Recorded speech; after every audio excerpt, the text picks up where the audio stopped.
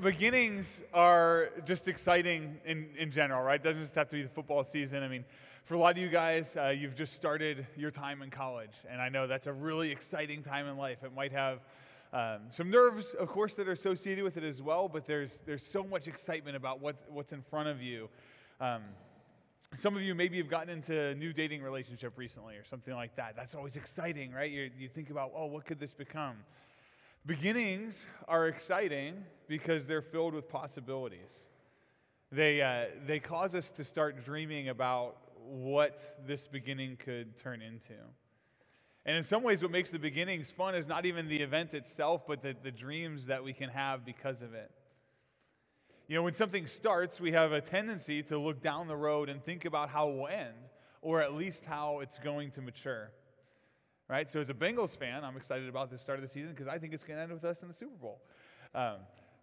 But when we look at the biblical story, there's so much that's exciting about the beginning of that as well.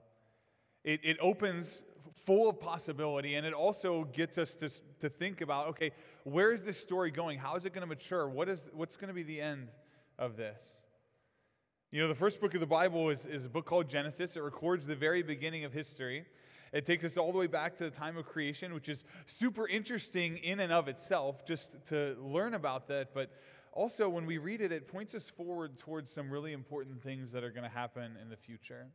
And the foundation that's laid in the book of Genesis actually echoes throughout all of Scripture. It's not just ancient history. And it's something that actually has a huge impact on the way we read the rest of Scripture and what we can look forward to coming in the future.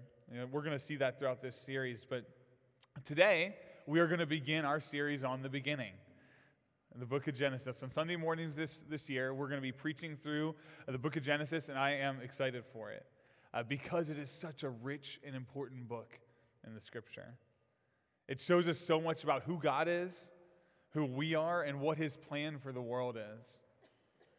It's ancient history, but it's packed with valuable truth that has the power to change the way that we see the world, and that can have a real and tangible impact on our lives in this very day. So I want to pray for us, and then we'll dive into what I have prepared for this morning. God, we thank you for who you are. You are so worthy of our worship.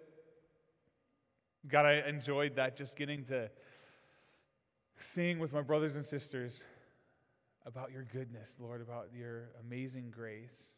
You're the same God that we read about with all the wonderful things, and we're going to read about you doing wonderful things today. And you're still that same God. I just thank you for the opportunity that we have to worship together. God, I pray that this time as I preach would just be an extension of that worship, Lord. God, I pray that you would stir up within our hearts a greater love for you. Help us, Lord, to come to a greater knowledge of you, a greater understanding of who you are and what you're doing in our world. We love you so much. We thank you that you are here with us, and we pray this in your Son's awesome name. Amen. Okay, so here at H2O, we believe that the Bible is the inspired Word of God. And with that, it's like we know that human authors actually wrote it down, but we believe that God himself moved and directed those human authors to write what he wanted them to write. Meaning that when we open up our Bibles, we are reading the Word of God. That's why we refer to it with that term sometimes. It means that we take it really seriously. We believe that it reveals perfect truth, and that's why we spend a lot of time studying it. If you come here on a Sunday morning, we're going to read the Bible a lot together. You go to life group on a Wednesday or Thursday night, you're going to spend time reading the Bible together. Why? Because we want to know God. And the Bible is the place that we believe He has spoken most clearly about who He is. It's not that we worship the Bible, but rather that we worship the one who inspired the Bible. And so if we want to know God, we want to let Him speak for Himself, and we believe that He's done that in the Scriptures. So I'm going to start this sermon really just by reading a pretty decent amount of Scripture. I think it's worthwhile for us to sit and actually read the text together. I hope that as a church, we're a church that comes to love and value the Word of God. That our sermons are going to be based out of, hey, this is what the Word of God says, and even that you guys would be building a practice in your own lives to love the Word of God, to read it, to learn how to understand it and apply it in your lives. So we're going to read a decent amount of Scripture together this morning, and then after that, I'm going to come back and we'll talk about what it has to say. But this is actually like the most important part of the sermon, right? Whatever I say, I hope it's good. I think it's going to be good. But it's not the perfect Word of God. This is the perfect Word of God that we are going to be reading together this morning. So with that being said, we're going to start in Genesis chapter 1. We're going to read the whole chapter and into the first 3 verses of chapter 2. In the beginning, God created the heavens and the earth. The earth was formless and void, and darkness was over the surface of the deep. And the Spirit of God was moving over the surface of the waters. Then God said, "Let there be light," and there was light. God saw that the light was good, and God separated the light from the darkness. God called the light day, and the darkness he called night. And there was evening, and there was morning, one day. Then God said, "Let there be an expanse in the midst of the waters, and let it separate the waters from the waters." God made the expanse and separated the waters which were below the expanse from the waters which were above the expanse, and it was so. God called the expanse heaven, and there was evening and there was morning, a second day. Then God said, "Let the waters below the heavens be gathered into one place, and let the dry land appear," and it was so. God called the dry land earth, and the gathering of the waters he called seas, and God saw that it was good. Then God said, "Let the earth sprout vegetation, plants yielding seed, and fruit trees on the earth, bearing fruit after their kind with seed in them." And it was so. The earth brought forth vegetation, plants yielding seed after their kind, and trees bearing fruit with seed in them after their kind. And God saw that it was good. There was evening and there was morning, a third day. Then God said, "Let there be lights in the expanse of the heavens to separate the day from the night. And let them be for signs and for seasons and for days and years. And let them be for lights in the expanse of the heavens to give light on the earth." And it was so. God made the 2 great lights, the greater light to govern the day and the lesser light to govern the night. He made the stars also. God placed them in the expanse of the heavens to give light on the earth and to govern the day and the night and to separate the light from the darkness. And God saw that it was good. There was evening and there was morning, a fourth day. Then God said, "Let the waters teem with swarms of living creatures, and let birds fly above the earth in the open expanse of the heavens." God created the great sea monsters and every living creature that moves, with which the waters swarmed after their kind, and every winged bird after its kind. And God saw that it was good. God blessed them, saying, "Be fruitful and multiply, and fill the waters and the seas, and let the birds multiply on the earth." There was evening and there was morning, a fifth day. Then God said, "Let the earth bring forth living creatures after their kind, cattle and creeping things, and beasts of the earth after their kind." And it was so. God made the beasts of the earth after their kind, and the cattle after their kind, and everything that creeps on the ground after its kind. And God saw that it was good. Then God said, "Let us make man in our image, according to our likeness, and let them rule over the fish of the sea, and over the birds of the sky, and over the cattle, and over all the earth, and over every creeping thing that creeps on the earth." God created man in his own image. In the image of God he created him. Male and female he created them. God blessed them, and God said to them, "Be fruitful and multiply, and fill the earth and subdue it, and rule over the fish of the sea, and over the birds of the sky, and over every living thing that moves on the earth." Then God said, "Behold, I have given you every plant yielding seed that is on the surface of all the earth, and every tree which has fruit yielding seed, it shall be food for you. And to every beast of the earth, and to every bird of the sky, and to everything that moves on the earth which has life, I have given every green plant for food." And it was so. God saw all that he had made, and behold, it was very good. And there was evening and there was morning, the sixth day. Thus the heavens and the earth were completed, and all their hosts. By the seventh day God completed his work which he had done, and he rested on the seventh day from all his work which he had done. Then God blessed the seventh day and sanctified it, because in it he rested from all his work which God had created and made. Okay, so that is probably a somewhat familiar passage, I would assume, for most of the people in this room. It's probably one of the most famous and well-known parts of the Bible. Even if you didn't grow up going to church, I would assume that you have some level of familiarity with that probably. Now, just because this passage is familiar, by no means suggests that it is simple. There has been endless material that's been written about this, endless debates that have raged about what this passage is teaching. There's some that have rejected Christianity and the Bible on the basis that they think that this account of creation is completely irreconcilable with what we know about our universe because of science. And honestly, it's sad to me when that happens to somebody, when they say they don't believe the Bible because of this passage. Because I believe that when people say that, they're often missing the point of what this passage is actually teaching. Now, at face value, the passage may seem extremely simple, right? Like, it seems to tell the story of how God created the universe and everything in it in 6 days, which is a very viable option. But we should ask, is that for sure what this passage is actually teaching? Whenever we open the Bible, or any text for that matter, but especially we want to do this with the Scripture, we have to ask the question, what is the author trying to communicate? Right? Like, if you're trying to read any piece of literature, it's important that you understand, what is this person trying to communicate? It's the most simple question, but and sometimes it's very easy to figure this out, but sometimes actually it's not. As a matter of fact, it gets harder when there's more distance between you and the author, meaning that you live in a very different time and culture than the author did. The more different that you are from the author, the more likely it is that you might misunderstand what this person was trying to communicate. Okay, I'll show you why this is. For one, you might have a different understanding of the same word. For example, if I say the word earth, what do you think of? I'll bet for all of us that we have a mental picture that just came. I said earth, which is this globe, right? Like this blue and green planet suspended in blackness, right? That is not the same picture that would have come to the mind of an ancient person that was in the time when this text was written.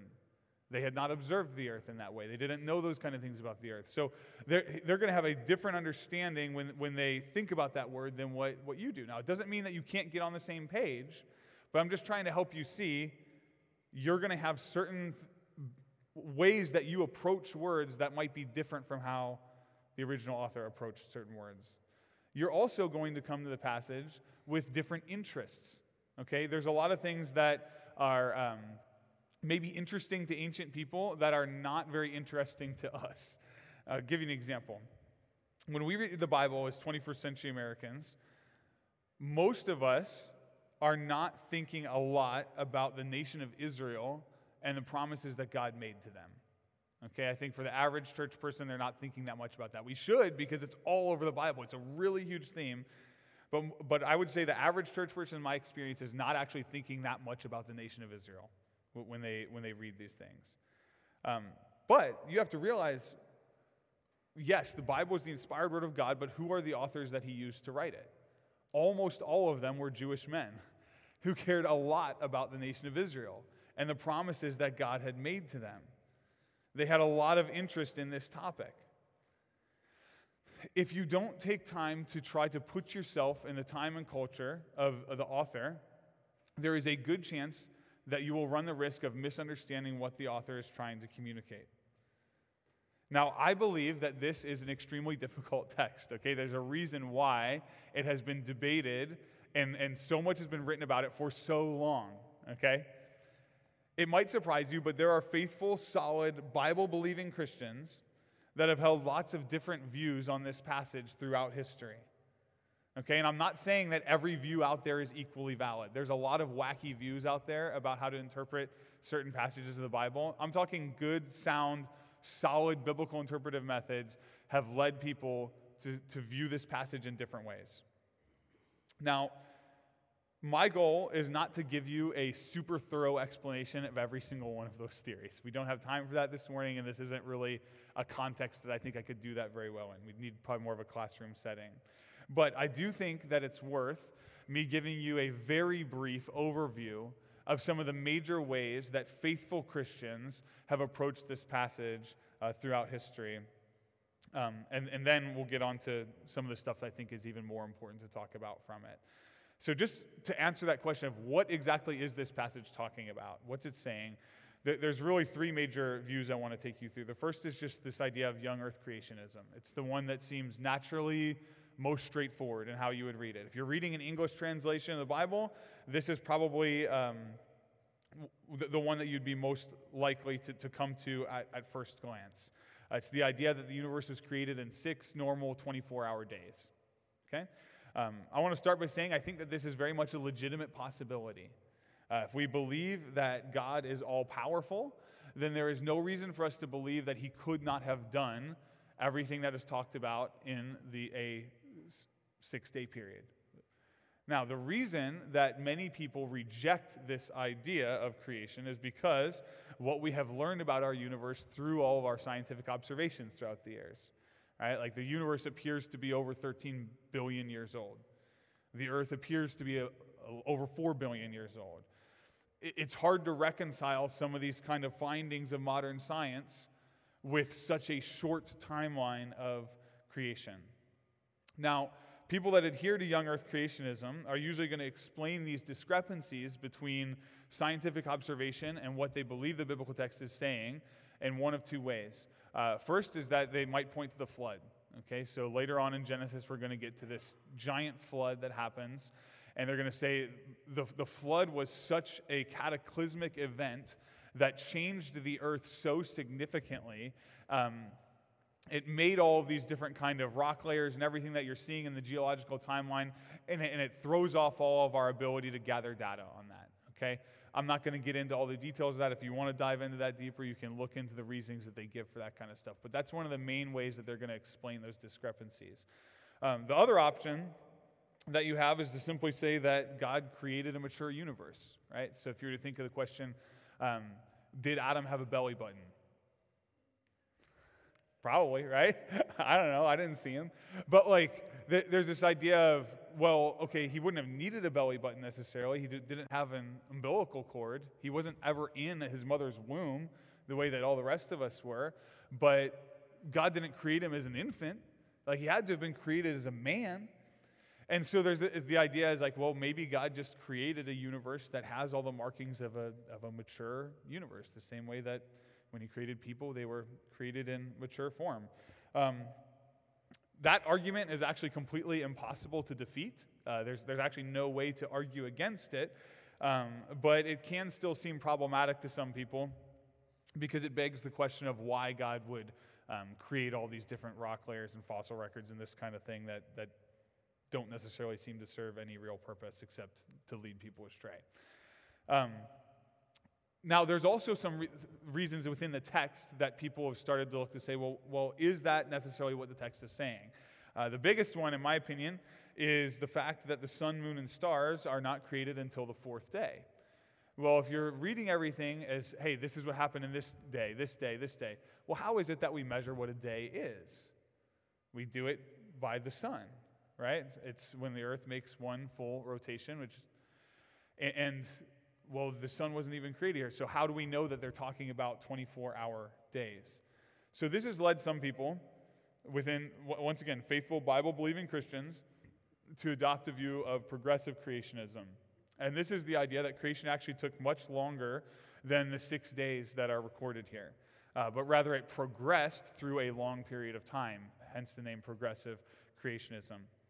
It's most commonly explained by saying that each day listed here is actually a whole age. So these days could be lasting millions or billions of years. They say, hey, there's some legitimacy to this because, yes, most of the time in the Bible when we see the word day, it is talking about a 24-hour period, the same way we would usually use it. But it can also mean age or era. Right, even in just a little bit later in Genesis chapter 2, verse 4, it says, this is the account of the heavens and the earth when they were created in the day that the Lord made the earth and heaven. It's clearly saying in the age that God made the earth and heaven, right? So they're saying, hey, this is a legitimate way that we can view this word. The advantage of this view, of course, is that it allows the creation account to make a lot more sense to line up with what modern science has found. However, opponents will say, hey, this is kind of a strange way to use the word day when it's most commonly used in the 24-hour sense. And there are also other questions it raises when you compare it to other parts of Scripture. Most significantly, we see that death enters in the world as sin. Well, okay, if the earth is so old, how is it that, how could it exist for so long without death? And so they'll say, well, hey, the death that's being talked about is just human death, not animal death. But again, I don't have time to be able to get into all of these kind of details. I can't debate myself on all of these things up here. So I'm just trying to give you a brief overview. Every single one of these arguments is going to have both strengths and weaknesses. A third view that I really started to dig into quite a bit more this week, and it's one that's probably going to be least familiar with those of you in this room, is one called historical creationism. This is a really interesting viewpoint that draws a big difference between Genesis 1:1 and the rest of the passage that we read. According to this view, the whole universe is created in the very first verse. So, right, in the beginning, God created the heavens and the earth. It's saying this is not a title, this is not a summary, this is telling us something big that God did here. In the beginning, God created the heavens and the earth. And so they're going to say that word beginning, it's not so much speaking about a point in time as it is talking about a period in time. So it starts by saying this is the billions and billions of years that we see the geological record and our observations pointing towards. That all happened in this age that we call the beginning. And then everything else that you see in the rest of Genesis chapter 1 and 2 is actually talking about the way that God was preparing the land for his people.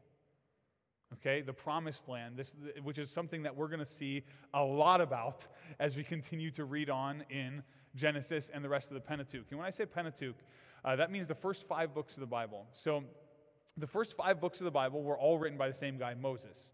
Genesis, Exodus, Leviticus, Numbers, Deuteronomy.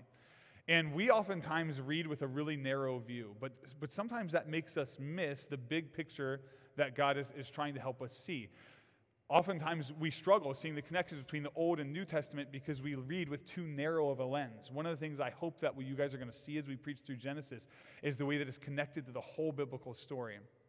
So if we step back and try to read with a very big lens and say, okay, Moses, who was Moses in the first place? Well, Moses was a Jewish man or a Hebrew man that God called to bring his people out of slavery and bring them up to the doorstep of the promised land.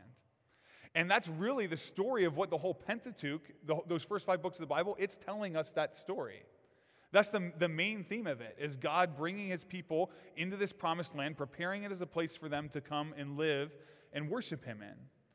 And so as this is the beginning of the Pentateuch, the reasoning goes, man, it's not supposed to be a detailed account of how God created the universe. It's actually telling us, yes, God created the universe, verse 1. Now, let me tell you everything else about how God was preparing this specific land for the dwelling of his people. I know it might seem far-fetched at first, but it's actually a much more convincing argument than you might think. When we think about, again, what are the interests that this author likely had? Moses is the author. What is he doing? He's leading his people up to the promised land. And honestly, if we think about even what is the whole Bible about, what is the story that the Bible is telling us, as this is the beginning of the Bible itself? Well, the Bible is a story about what God is doing to bring people into right relationship with himself, to restore everything so that we can live with him forever. And so it really kind of falls in line with this idea of God creating a place that is appropriate for people to dwell with him. So there's a lot more that I could say about this, but one of the things that I will say in this view, there's 2 different words that are used when it's speaking about creating and making, right? So the word that we're usually seeing translated as create is bara, and we only see that word used when God is the one who's doing the bara. The word that we're seeing quite a bit throughout the rest of the chapter is this word made. And that does not necessarily have to mean creation so much as it can mean to put in order, the way that you might make your bed, right? If you made your bed this morning, you didn't create it. What you did is you put it in order and prepared it for use, which is really saying that in this view, what was done to the promised land. It was being put in order and set in use. So it says that the earth is formless and void. The idea is not so much the earth itself, but the land. As a matter of fact, that word there for earth is the Hebrew word eretz, and it's usually translated as land. So when it's speaking about this, it's saying not that the earth was some sort of strange mass that needed to be shaped. That was actually prominent in Greek thinking. But the idea is this land was desolate and uninhabited.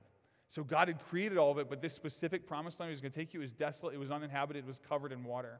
And so now we see God actually shaping it. He starts to move this water around. He starts to make the land rise up. He starts to make these seas. He starts to prepare it as a place that's ready for his people to dwell, that he will then bring them into. Now, I promised I'd be brief with explaining these, so I won't get into that anymore. If you want to talk with me more about any of that kind of stuff, I would be happy to walk you through more of that and answer as many of your questions as I can. As I said, they all have strengths and weaknesses. But if you also want to read more on that, I just finished a book on it by an Old Testament scholar named John Sailhammer, who wrote a book called Genesis Unbound. It's very well done, very interesting. Okay, we could spend more time assessing the strengths and weaknesses of these different theories. But all I want to do is just help you to see that there are legitimately different ways that this text can be faithfully interpreted. It's extremely difficult because it covers subject matter that is so hard for us to relate to, right? It's narrative, meaning it's telling us a story. That does seem clear, but it's telling us a story that nobody was there to witness. Like with most narrative, we're reading about history that's familiar to us. We can relate to it. This idea of creation, we can't fathom the kind of things that it's talking about, and that adds to the interpretive difficulty. So we can debate lots of details, but what's most important, I believe, in this passage is not the detail about how everything was created, but more so the truth about who created it. And I really believe that's the main thrust of what the author is trying to get us to see. This is something that's very clear, and it's something that all Christians are in agreement about. Our church doesn't advocate a specific stance on the details of how exactly God created the universe, and we do believe that there's room for healthy debate and dialogue about this. But one thing that we do take a very clear stance on is that God created everything, and this passage teaches us so much about him. And it should be something that leads us to worship. So in the time that we have remaining, I really just want to show us what this passage is teaching us about the one who created. All right? And the first thing we see is that, God is eternal. And that statement there in Genesis 1:1, it says, "In the beginning, God created the heavens and the earth."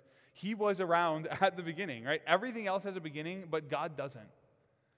And again, that's kind of one of those things our mind can't actually fathom eternity. Everything that we think about has a beginning. We can't understand how God would even exist at a time when nothing else existed, but he did. He's supernatural. He's not bound by the same sort of limitations that the rest of our universe did. The universe has a creator, but God doesn't. He's always existed, and he always will. He has a nature that is greater than ours, and honestly, there's going to be some things about him that we can't understand fully. And guys, that should actually be comforting. I know when I was younger, sometimes I would get more upset about things about God that I couldn't fully understand. I would think, oh, is this some sort of flaw or something? No, it's not at all. Matter of fact, the fact that I can't fully understand everything about God is a good sign. Because if I could fully understand everything about God, that means he was probably made up in some human's mind. If God is a creature that is infinitely greater than us and infinitely higher than us, why would we expect that we would be able to fully understand his nature? I mean, that would be like asking an ant to be able to fully understand the complexity of a human being. It can't. Yes, we can understand quite a bit about him that he's revealed to us, but we're not going to be able to understand every single thing about him. So we believe that God is eternal. He was around at the beginning. He has no creator. He's not limited by the laws of nature. An atheist has no way of answering how the universe came into being. Right? Because there's no room in his worldview for something that is not bound by the laws of our natural universe. God, by his very definition, is supernatural, above nature. He's not bound by the same things. So I would say that science actually points to the need for the supernatural because it runs into dead ends that suggest there has to be something more, right? We can't scientifically test or observe the supernatural, but what we can scientifically test and observe shows us that there has to be some sort of missing component. And I would say that this is why science is actually not the enemy of faith, but rather it is a tool that can help us understand the world that God made and lead us to faith in Him. We see that not only is our God eternal from this passage, but that He's powerful. Right? He is the one that created everything.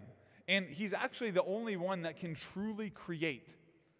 Everything that we do, we actually aren't creators in the truest sense. We're more formers.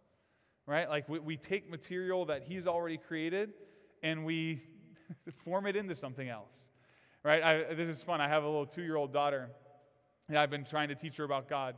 And I love when she'll ask me, did God make this? Did God make that? So I took her down to the Reds game the other day, and we were walking by some trees. And said, did God make the trees? I said, yeah, God made the trees. Okay. Did God make the flowers? Yeah. And then there was a boat out on the river. Did God make the boat? I was like, kind of. Humans made the boat, but God made the materials that the humans used to make the boat. And He made the humans that made the boat. So yes and no. But like we as humans, yes, we create, but we're kind of sub-creators. We can only create out of things that God has already created.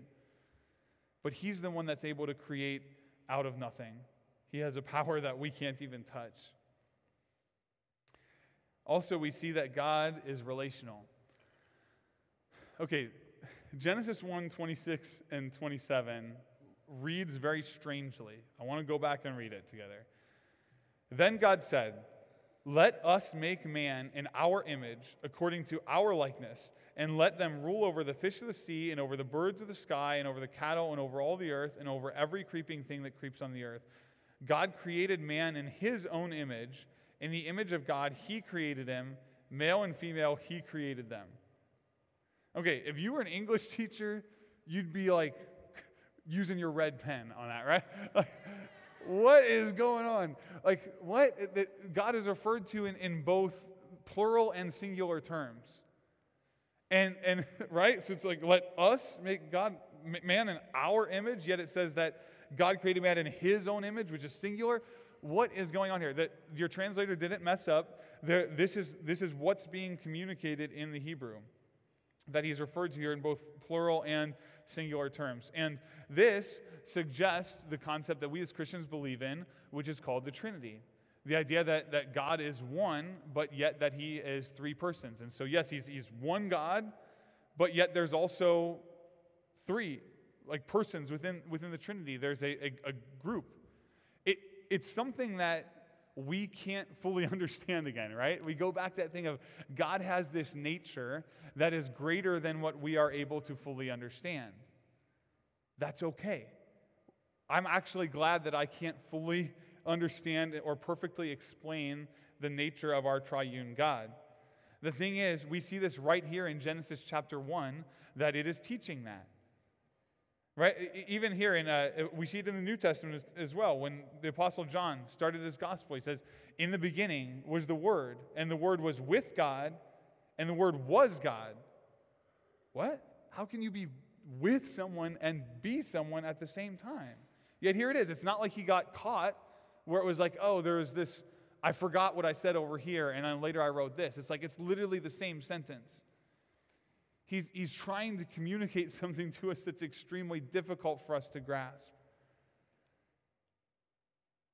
We see Jesus even allude to this in His prayer in John 17.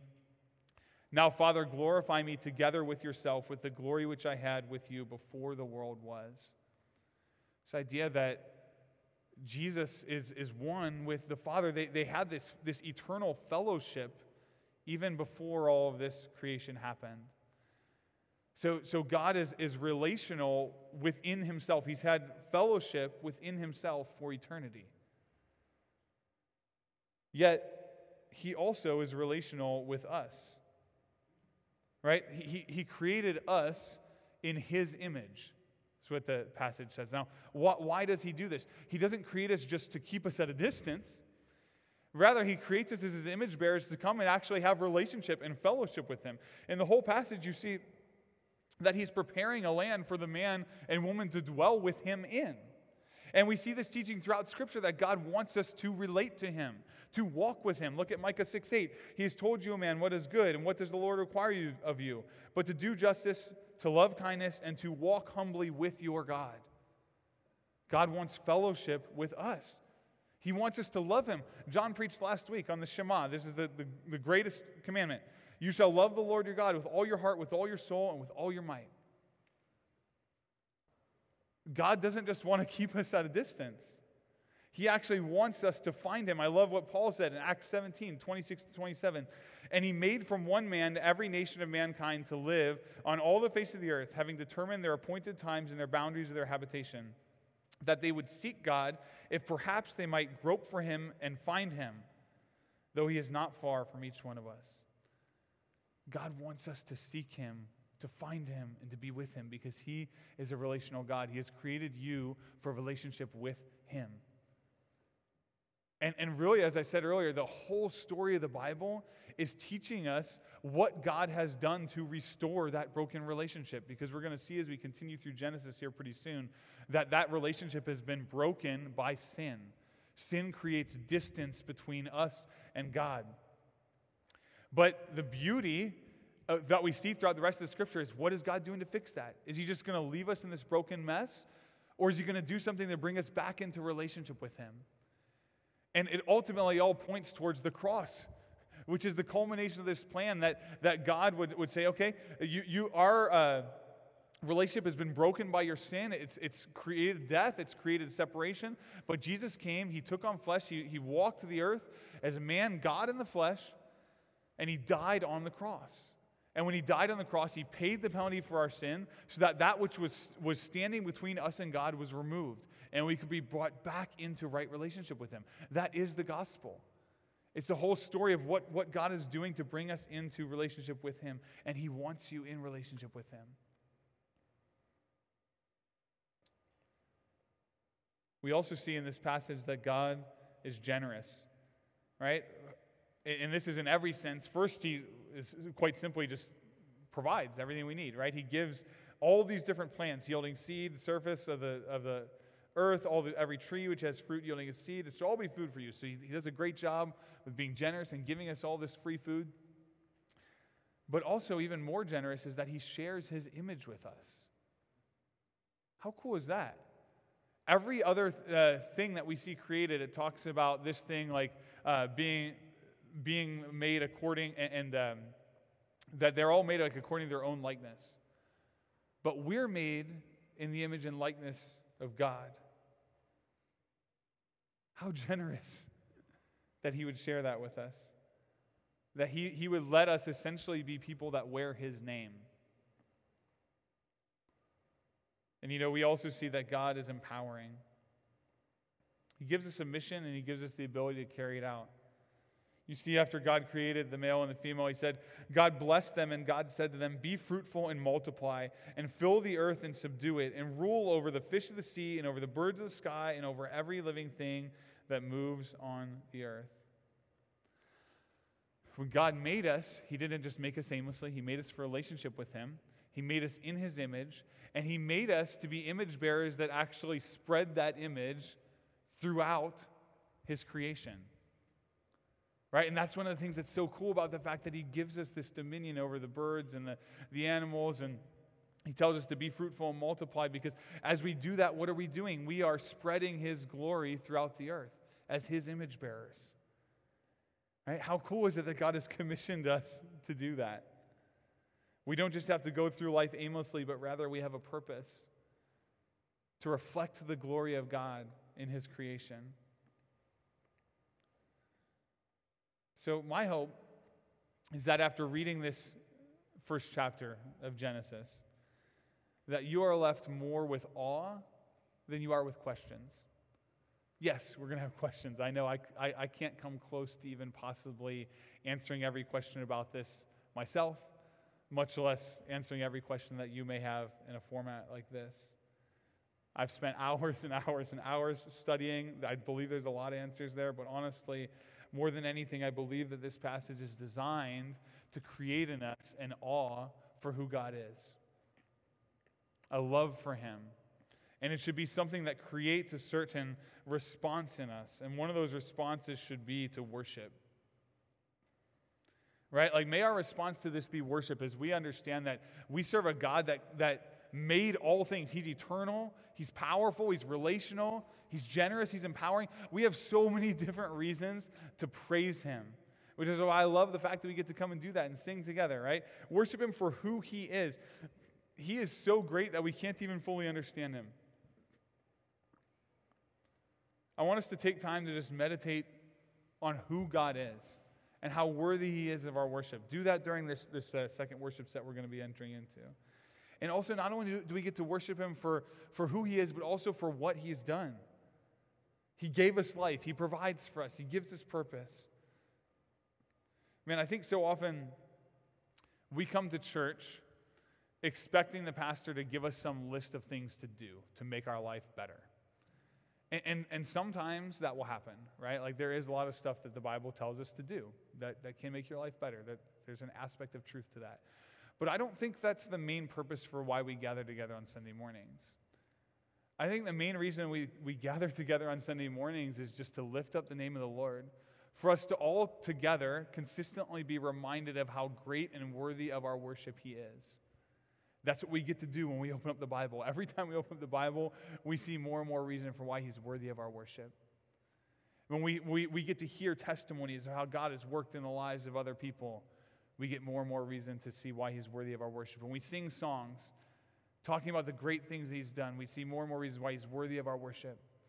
We come together every week here to consistently remind ourselves that he's worthy of our love, our worship, and our obedience, and we want him to stir our hearts up in that way. We want him to form us into people who love and worship him more so than people that come away with a checklist of knowing what we need to do. You know, as our hearts are drawn towards worship, one of the things that's going to result in is obedience. Right? When we think of worship, I don't want us to think of it just with a narrow view of singing songs. That is a form of worship. But we worship the Lord in many ways just through living an obedient life. Because in doing so, we're saying, God, we believe that you're actually worthy of our obedience. You're worthy of listening to. And so our lives, in our obedience, we get to say, God, you're king. And I can see that, right? Like, there's no doubt that if what Genesis 1 teaches is true, then, like, God is king. He created absolutely everything out of nothing. And so if that's the case, he's definitely worthy of our obedience. I also hope that our response is to understand the way that he's empowered us to go and actually have dominion over the rest of his creation because we're his image bearers. That we would go and spread his glory. That's what Adam and Eve were getting to do as they were fruitful and multiplied and subdued the earth. They were showing the way that God has power and dominion over all the earth. And so as we go forth from here, I hope and pray that we would be people that spread the glory of God. That we don't obscure it by trying to resist him or trying to ignore him or living in disobedience to him, but rather we spread the glory of God as clearly as we possibly can by giving people the best picture of who he is, by being people that have a character that reflects his, by being people that have lips that speak about him and that praise his name. And doing so, we get to spread his glory throughout creation. And finally, I hope that we'd be people that enjoy his presence. As we understand, like, what is God doing here? Regardless of whatever view you take, whether it's one of the three that I took you through or even something else outside of that, one thing we see for sure is that God is fashioning a place for people to live and to live with him. Right? Just as we saw in this passage, that he wants us to walk with him, that he wants us to love him, that he wants us to find him. And so I hope that we come away from this understanding, man, God, you want us to enjoy you. You want us to love you. You want us to be with you, that we'd be people that understand our God has created us and created a place for us to be able to be with him. Let that be something that dominates our thoughts as we go throughout the week. You're not going out alone. God is with you in every single thing that you do. So we're going to enter into another time of musical worship here. So band, you guys can come on back up. And I'm just going to lead us in some prayer. And then, we're gonna sing some songs, which is an appropriate response to seeing the greatness of who our God is. Lord, we love you, and we just thank you that you've done the great things that your scripture speaks about. That you created everything out of nothing, and you did it in the beginning. Lord, no one else was there in the beginning, but you were. We thank you that you, almighty God of the universe, as great and as high above us as you are, that you're still relational, like you still care about us. You still want us to know you and to walk with you. I thank you that our praise gives you joy. It gives you glory. And God, we want to praise you with our lips here. We want to praise you with our lives as we go forth and obeying you and spreading your glory and just enjoying your presence. So God, I pray that you'd speak to us here this morning. I pray that you'd stir up our hearts for you, that you'd help us to leave here in greater love with you, having a greater awe of you, having a greater thankfulness and appreciation for who you are and what you've done, that we wouldn't just take life for granted, but that we'd realize that it actually comes from someone, that you're the one that gives it. God, let us not be ungrateful people that take every good gift that you've given us and just ignore you.